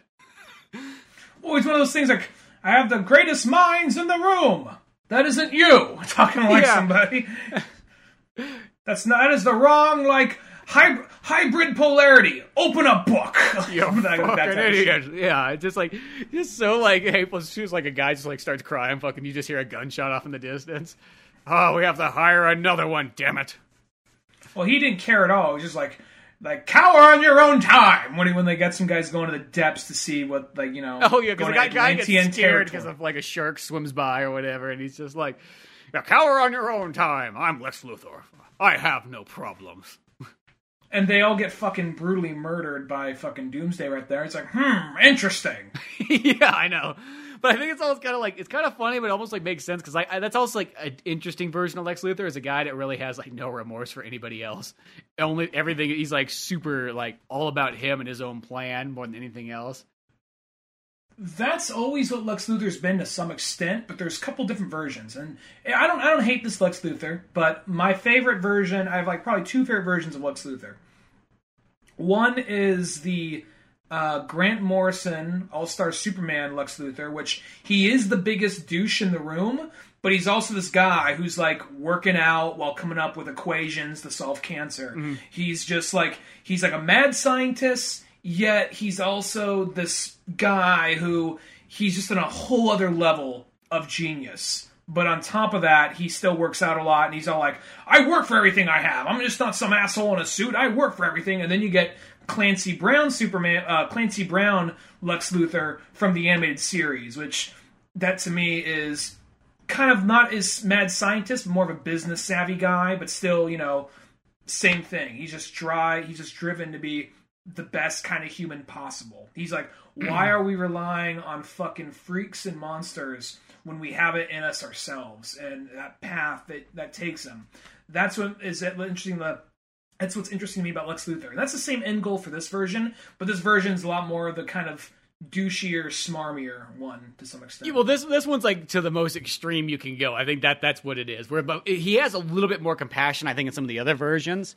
You know what I mean? I mean, he's still Lex Luthor. He still, wants. He's almost the thing. He's like, he wants to be he's the pinnacle of man. Is what I always think about Lex Luthor. Is he's really like the strongest man, the smartest man, the most skilled man. Like, he tries to be the best that he can possibly be by far. And he almost has that kind of mindset of like, hey, if I can achieve it, why can't you? Mm-hmm. Yeah. And that's kind of what I think about the Grant Morrison one. I think that really sums up his character a lot. And Scott Snyder wrote a very interesting Lex Luthor in his book with Jim Lee, Unchained. Mm-hmm. Now, this isn't a bad Lex Luthor. This film's kind of like Lex Luthor by the numbers, kind of, more than anything else. But the rest of this movie, it's pretty much just the straightforward, Superman having an identity crisis, trying to figure out where he's going in life, and then here comes the Doomsday at the very end. That being said, though, I understand why they didn't do it. I thought this part was fucking hilarious. It's like when they're having that round table meeting and stuff, and they'd be like, Iris is like, yo, or Flash's all like, yo, me and Iris are getting married this weekend. Who's coming by? And Green Lantern's like, fucking, let's get some beers. And he looks at Batman, he's like, well, I'll get milk for you. Oh, yeah. But then it's just that part where it's like, this part I don't know why, just like the idea of like Superman asking fucking Flash for fucking like romance advice. Be like, so, Flash, you told Iris who you are? He's like, yeah, dude, get fucking married. What? You haven't told Lois yet? Like, shit, just whip your dick out and just say, like, yo, I'm Superman. What up? So I did. Went down and said, yo, Flash, what up? I slapped her with it real quick. She didn't even know the soaks moved so quick. Yeah. Actually, I'm slapping you right now, and you don't even know it either. I just slapped Hawkman in the face, too. I gotta be careful, though. It wasn't your beat. He looks like he's about ready to bite it next time. And you know those hawk teeth. It's like a bird beak coming down at you. I know Batman has a contingency plan if I did such a thing, so... I do. It's contingency 538. The scary part, too, is he also has a case in his trophy room for it. Like he's been preparing for that moment. It's just a tube-shaped trophy. It just says The Flash. He just looks at me like, you know what's going in there. No, the whole thing, it's gonna go right between the big penny and the giant T-Rex. Yeah. No, well, I was gonna say, going back to Flash, I think that was, because I like that, because that whole part with where he's kind of asking Flash about relationship advice, because that's the thing, Flash is the family man, mm-hmm. and he may seem kind of like the dope, like who runs fast, but then you realize, oh wait, he's the likable guy that everybody gets along with, where everybody kind of has their own little, like, you know, specialties and their own quirks and abilities, but everybody likes Flash and everybody gets along with Flash regardless of anything else. So the fact that they, kind of gave him a moment to actually give some relationship advice, I thought that was actually kind of a good character building moment for him. I will say, I think I know what I think you know what I'm gonna mention here. Regarding if you're doing Death of Superman, and if you don't do it, I understand, but I was really hoping for the scene with Mitchell, the shitty 90s kid from the comic. Because the thing about that is, this isn't so much about... Because Death of Superman was more of like Dan Jurgens saying, you ungrateful little fucks! You don't know how good you have it! Don't you wish there was a fucking Superman? You know what? I'm just gonna fucking kill him. This is you in the fucking book. You've been an ungrateful little edgelordly piece of shit who doesn't realize how fucking lucky he is. Fuck you! This is you, audience. That was Mitchell. Yeah. And this isn't about Superman being out of date or out of touch with society. This is about just him personally. But still, so I understand why that's not there. I still would have just loved to see that, though. There's no soda, Mom. What the fuck? No wonder Dad left. I could see do an hour and 20-minute movie that just has that Mitchell kid, like, in it, doing his whole thing with, like, Superman in the background fighting somebody. Just take that whole beginning part of Death of Superman and just turn that into its own animated, like, adaptation. Yeah, just that idea, that kid. I just thought how ridiculously nice the mom is. Hello, like, Mitchell, is that you? No, it's Axel and the gang. Who do you think? Stupid fucking bitch. It's just so funny because, like, I never hear anybody else ever bring that up, but that is my biggest takeaway from the Death of Superman book. I picture the Mitchell kid way more than I even picture, like, what even happens in that book. You know what I mean? Like, that was, like, if I would have probably read that book in 1993 or whatever, like, that would have been my first thing, be like, dude, look at this Mitchell kid in here. Like, like, yeah, but Superman just died. I'm like, well, yeah, but look at the Mitchell kid in here. Like, what? This is hilarious. So fucking stupid, so fucking douchey. It's like, and then, like, how Superman's fighting Doomsday right in the middle of their fucking like kitchen, and he's all like, whatever. And then the part where it's like, he's ruining our house. What the fuck? And then, like, Doomsday, like, punches Superman. He doesn't even move. He's like, and the mom's like, oh my gosh, son, did you see that? Superman just took a punch and didn't even phase him. He's like, Spud forgot to duck. It's like, fuck that kid. I'd be fine if Mitchell just died. I feel like the closest thing we had to Mitchell was just a dumbass kid who was just like, I'm playing my fucking off-brand Game Boy. And, like, the kid... It looked like he had, like, a Neo Geo Pocket. Like, I was like, who the fuck drew that? I think it was just, like, ambiguous video game system. Yeah. And stuff. That part was so funny because, like, then, like, the kid like runs after it and stuff like that, and then like Superman goes to grab him. I really think it's about this moment where Superman's like hugs him and takes like this sweet time to like, get the fuck out of here, just run, don't look, just keep going. It's like, seriously, you don't want to stop and have a hug when there's this monster like on the other side just destroying shit. I mean, I get what they're going for, but it's like almost like once that's more like one of those moments like, get out of here and go. I feel that's more of a Batman thing to say though, I guess, but. What if at that part where like he doesn't give the kid the toy back? It's like, no, it's mine now. I saved you. He takes off, just like slides it like in his crotch. Be like, nope, go on, get it. I was gonna say he slides into his trunks, but I'm like, oh yeah, in this Superman he's not wearing trunks. He's not wearing the trunks no more.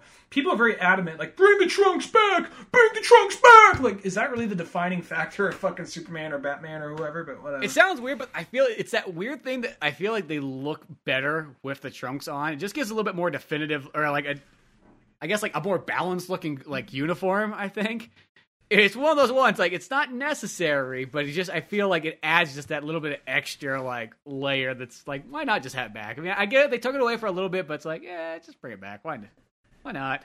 It doesn't bother me really either way, because it's one of those things, like, I'm used to seeing the characters with them, but if they're not there, I'm not going to question it, you know? Oh, yeah. I mean, Batman, it's one of those things, like, we always, people listening can't see. I see you're wearing the black Batman, Batman shirt. Uh-huh. It's black. It has the yellow logo on it, like from Michael Keaton.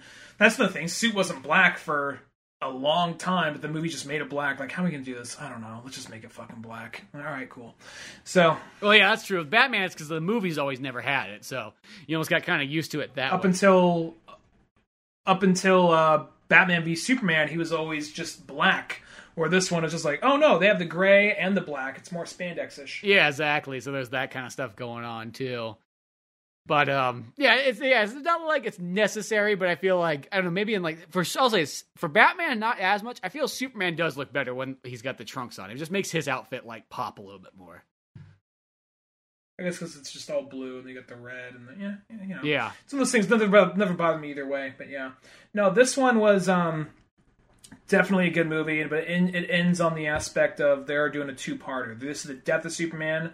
I'm wondering if the next one, I'm guessing it's going to be a two-parter. It's probably going to be, because they have like 3 or 4 post-credit sequences. They have Superboy hopping out of the test tube, and then they got Steel for a minute, and then they got Cyborg Superman coming in from space at the very end. Yeah, I thought that was just really cool. It's like, because I will say that's about the only kind of little bit bummer to like the Superman, the Doomsday, the first DCU movie, is that overall it's a great movie and everything like that, but it is kind of like the rush version, so you don't really get this, Steel, Cyborg Superman, and Superboy or any of that stuff. It's just, there's like the one kind of clone of Superman who's kind of like all those things, I guess, kind of thrown together, and that's about it, And I mean, for a solid 1 hour and 20-minute long movie, it works, I mean? I'm not complaining. I still like that one a lot. But it is kind of cool that they're actually throwing these characters in there. Mm-hmm. Yeah, and then there's like one more guy, I think it was Maverick or whatever his name is. He's a guy who's like on the edgy Superman. He was like a guy with like sunglasses or something like that. He was like the dark, brooding. And I think that's who was bringing up the I think his name was Maverick. I'm trying to remember. Or the Eradicator. That's yeah. Well, because it does show that part when Superman kind of like wakes up or whatever, and they don't know if it's Superman or not, but that kind of thing. I think they show the ship get up, and the ship flies away, and they see someone flying in the sky. Like, is that fucking Superman? I think what that is, I think that's the Eradicator, but the ship got him and took him back to the Fortress of Solitude. I think that's what it is. Because the Eradicator, I want to say he's a bad guy by the end of it, but yeah, because you had like Cyborg Superman who was just like, I'm the new fucking Superman, fuck y'all, and then at the last minute he goes like, he's kind of like the edgelord guy, and then as time goes on, he's like, oh no, he's a bad guy. He just wanted to take his place. Yeah, and then Steel, I always think is the coolest character out of all those ones too. Like that's a character that I'm surprised they don't use Steel very often. No, I like Steel. I think he's a good character, and Of the replacements, the 4 replacements, he's definitely my favorite. Cyborg Superman I like. Eradicator I don't really know that much about. Superboy, he's one of those characters that's like, as time went on, he's okay, but I mean, this Superboy is just like, whatever, man. I'm my own man. I mean, I'm not Superboy. I'm a Metropolis kid. I'm just gonna be. I have my own identity. Why are you wearing this fucking shield? Fuck you. I'm gonna be what I want. See, I got the circular Ozzy Osbourne sunglasses on. You know, like a very '90s character. Yeah, pretty much. You see my haircut? Like, it's my own thing, bro. Mm-hmm. You know, me and Mitchell were hanging out the other day. That's how Superboy feels like. See, it feels like Mitchell would be like, "Oh shit, that's my." He's like, "That's my jam up there." Is fucking Superboy. You see, Superboy, it's one of those things. Like Superman is lame, but Superboy is cool because we could like relate. And on top of that, he likes Megadeth. I like Megadeth. He likes Public Enemy. I like Public Enemy. He likes Married with Children. Ices. I like Married with Children. We both like want to bang Christina Applegate. It's just a thing we got. We both like want bootleg Bart Simpson T-shirts. We both we dress up like Beavis and Butthead just like on the weekends. It's just it's who we are, man. Never could have done that with regular Superman. Downtime, we don't just sit there and watch. Downtime, he'll just sit there and watch videos and just do the Beavis and Butthead thing. Sometimes we mix it up. I'm usually Butthead, but sometimes he'll be like Beavis. We like to mix it up though. It's like he just gets. He's almost like pretty much like the guy who's like, Superman's gonna save us. Yep, Superman. Gotta have your faith. That's what Mitchell's like. Yeah, Cyborg. Not Cyborg Superman. I mean, Superboy. He's almost telling his friends at school, like, yeah, the other day me and Superboy were hanging out, and people are like, yeah, fucking right. No, he is. Like what, you sucking his dick? Like, comes. You're like, no, what's fucking sucking? We ain't fucking gay. This is 90s. So, I mean, you get very defensive at that point. I don't know, man. You have a lot of hair. That's a lot to grab onto. Like, shut up! I'm not gay. I oiled up his hair the other night, but the stuff, because we're going clubbing. Fuck. Yeah. We were just watching. You tried to crash TRL on MTV the other day. Couldn't let him in because he said they want the real Superman. We're like, fuck you, and then he just ripped the VJ in half and took off. Yeah, the camera wasn't rolling. We were in the clear. Yeah, it was okay. We peed on the tape. We're fucking rebels. Superboy went up and just took a shit on the desk. That's who he is. That's how he rolls. It's like Gigi Allen.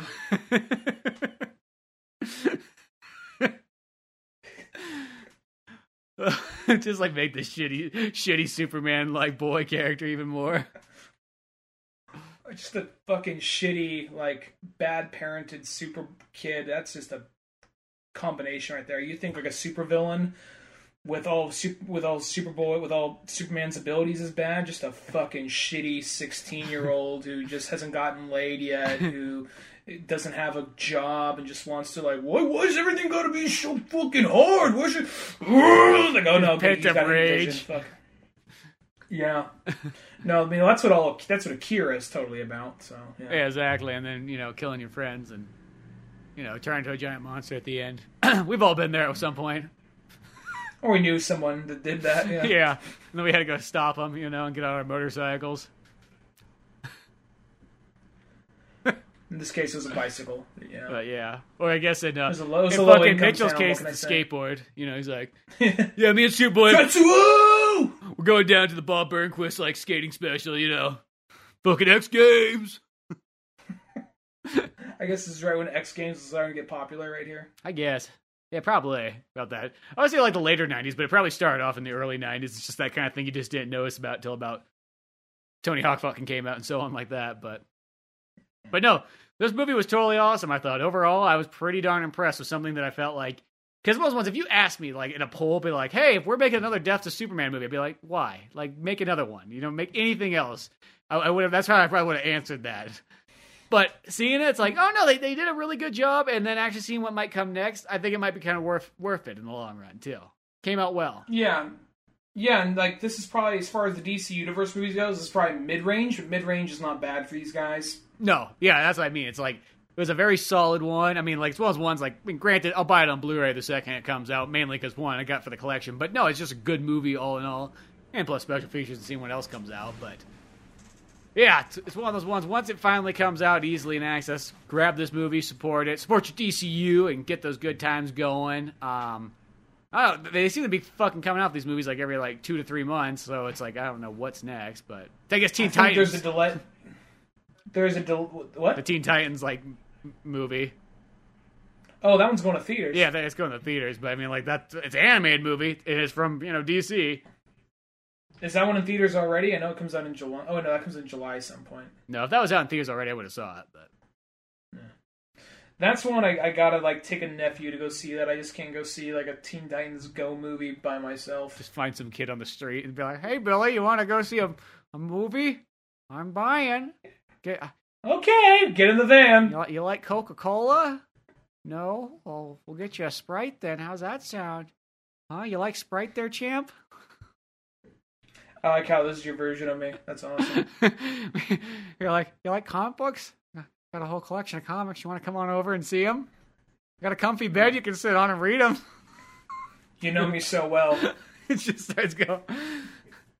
You like toys? So do I.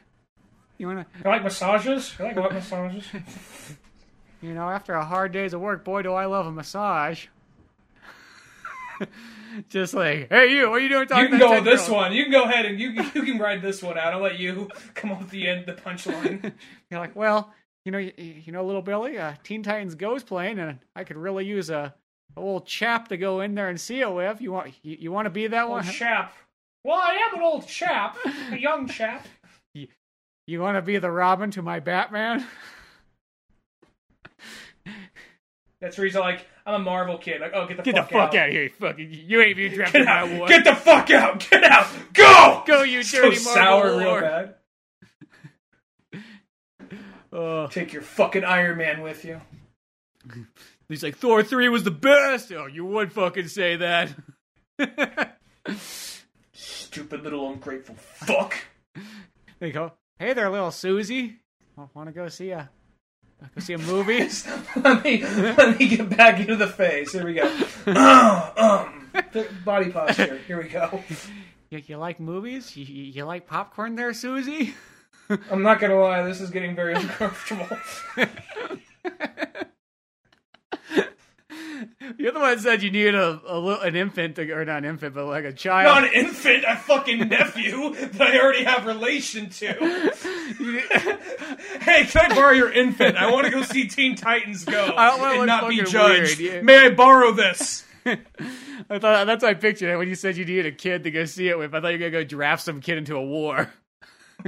Come swing down in the middle of the fucking night. Like you just got drafted into a war of the cinemas. And just draft this kid, just force him to come with me. Just keep going, driving up and down the fucking elementary school block. Like one of them's gonna have to go get lunch at some point. Just a fucking net. No, it's okay. I'm taking him to movies. That's all good. It's educational. Kids like movies. It's a cartoon. Yeah, Does this make it better or worse? It's actually a cartoon that's really hated by a lot of people from our generation, but I'm kind of curious because it's DC. Yeah, but I'll see anything DC. But I needed a boy and or girl to go see this. I'm not picky. Yeah, I mean, I take a dog, but they don't allow dogs in the theater, so that was kind of ruled out. I'll say this going to Teen Titans Go for a second. It's one of those shows that my youngest nephew would watch, and I watch it every so often with him. And that show is really hit or miss. If you have an episode that kind of is really focusing on DC lore and DC characters, I mean, throughout each episode, they'll just have all these weird little random Easter eggs regarding oh, I know my comics, and oh, I know the movies, so it's sprinkled with just references everywhere. Mm-hmm. But, in every shot, just about. But they have those episodes where I can kind of see why people don't like it, because it is really loud and very obnoxious. But then there are episodes okay, that was actually kind of clever, that was actually pretty funny, and it's self-aware about what it is. So the show with me itself, just from what I've seen watching it with my nephew, it's kind of half and half. Half of it is funny, half of it not for me.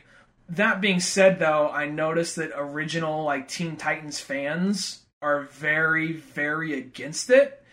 And what I have to say to that is, it's one of those things where, I don't know, I mean, people from high school liked it, but I'm going to say probably more people in middle school and younger probably were more bigger fans of Teen Titans, because I'm just thinking, To me, Teen Titans, now it's your turn to get all frustrated and get all like shitty and bent out of shape about something. Because for me, Teen Titans was like, what's this shit? Why you say you have a Teen Titans show, but it's not like the Justice League. It's not like this other ones. It's just doing this anime thing. What the fuck is this? So now it's just like, it's like, oh, it's not for me, but whatever. And now it's like those guys are getting really bent out of shape. Like, oh no, I've been through this before. Teen Titans was this for me. Yeah. So. I mean, like, I always liked Teen Titans, but it is kind of like, if you compare it to Justice League, it is like a step down. Like, you know what I mean? As far as like the quality and seriousness of it, And this heck, I look, it's like, it's, Teen Titans Go, it's like, it's a different take. Like, I don't know why people keep like trying to refer to it back to, that's literally like somebody watching fucking Batman the Brave and the Bold and being like, it's not Batman the Animated Series. Well, no fucking shit, it's not Batman the Animated Series. It's something different.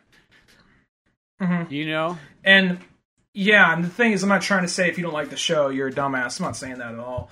Because I get if someone doesn't like a show, I totally get why. And I'm not even a huge fan of it. I just seen a couple episodes that were really funny, and a couple episodes are just like, whatever. The thing is, it's just like people just get so... I notice it's usually younger people, like in their late teens, early 20s, who really grew up with it, where I know people in our generation liked Teen Titans, but it was still like not really aimed at us. Yeah, we were a tad bit older than who its target audience was. So it's one of those things where I'm kind of like, even though I think Justice League Unlimited may have been going on at the time, I was kind of like, whatever. I want my Batman animated series. I want my Justice League Unlimited. I don't want this fucking shit. And I saw a couple episodes like, all right, it's not that bad, but it's, not my preference. And then, so now those guys are all mad, like, it doesn't capture the spirit of Teen Titans. Like, yeah, well, Teen Titans wasn't as good as this shit over here, so. It's kind of like, now like, it's one of those things, like, how do I put this? Now it's like, well, now it's your turn to get all pissed off when they reboot your shit. That's kind of how I feel. It's just, and then when you finally get older, then you realize you can kind of accept everything for what it sort of is, and then really end up enjoying it. Where you can watch, like, because that's how I felt like when X-Men Evolution came out. I was like, not my X-Men. And then when I went and watched it, like, a year ago, finally, the whole thing, it's like, I don't know. I'll say this as the thing goes on. It's about almost as good as the other X-Men show. It's pretty fucking good. And it's like same with like the Ninja Turtles, the second show. Like that, when that show came out too, it was like, nope, not my Ninja Turtles. But then you kind of watch it later on, and you're like, I think it's actually better. Just saying, Probably. So it's one of those ones like, it's best never to put down other people's shows or just different variations of it. Because who knows? Maybe you might like it more. Maybe it will be almost as good. Maybe it will be on par. You just never know. But the thing to go is go into it with an open mind and just say, fuck it. Let's see what happens. Yeah. But yeah, till then, check out Death of Superman. And we'll look forward to Teen Titans, I guess, next for our DC-ness. But other than that, go to or Dark Knight's Metal, possibly. The animated one? Dark Knight's Metal? They're making an animated one of that? No, I'm just talking about if we want to talk about DC I thought we were talking about anime stuff. I'm like, shit, they jumping the... That's... the book just came out. Let's go make a fucking movie about it. That's probably 3 to 4 years from now. Yeah, I was just saying, that seems like that'd be a little bit of a ways off. But other than that, though, go check out oldmanorange.com for more podcasts, comics, movies, animations, and more. I'm Spencer Scott Holmes. And I'm Ryan Dunnigan. We'll see you some other time. Later, folks. Thanks again for listening to the Old Man Orange podcast. Be sure to check out oldmanorange.com for more podcasts, comics, animations, videos, and a whole lot more. You can easily support the show by buying something from one of our Amazon links on the website or in the show's description itself. Doesn't cost you a penny, but every single thing you buy from there just by using that link to take you to Amazon helps us out a bit. You can also really help the show out, though, by spreading the word the good old-fashioned way. And rate and review us on all the sites that you find this podcast. Anything from iTunes to Podbean to Newgrounds, YouTube, you name it. Any little bit helps. Give a sub and share it to your friends, family, any jamoke you see out on the street. You let them know about Old Man Orange Podcast. And be sure to check out the Old Man Orange comic book Pizza Boys on both Amazon and Comixology. Till then, we'll see you some other time.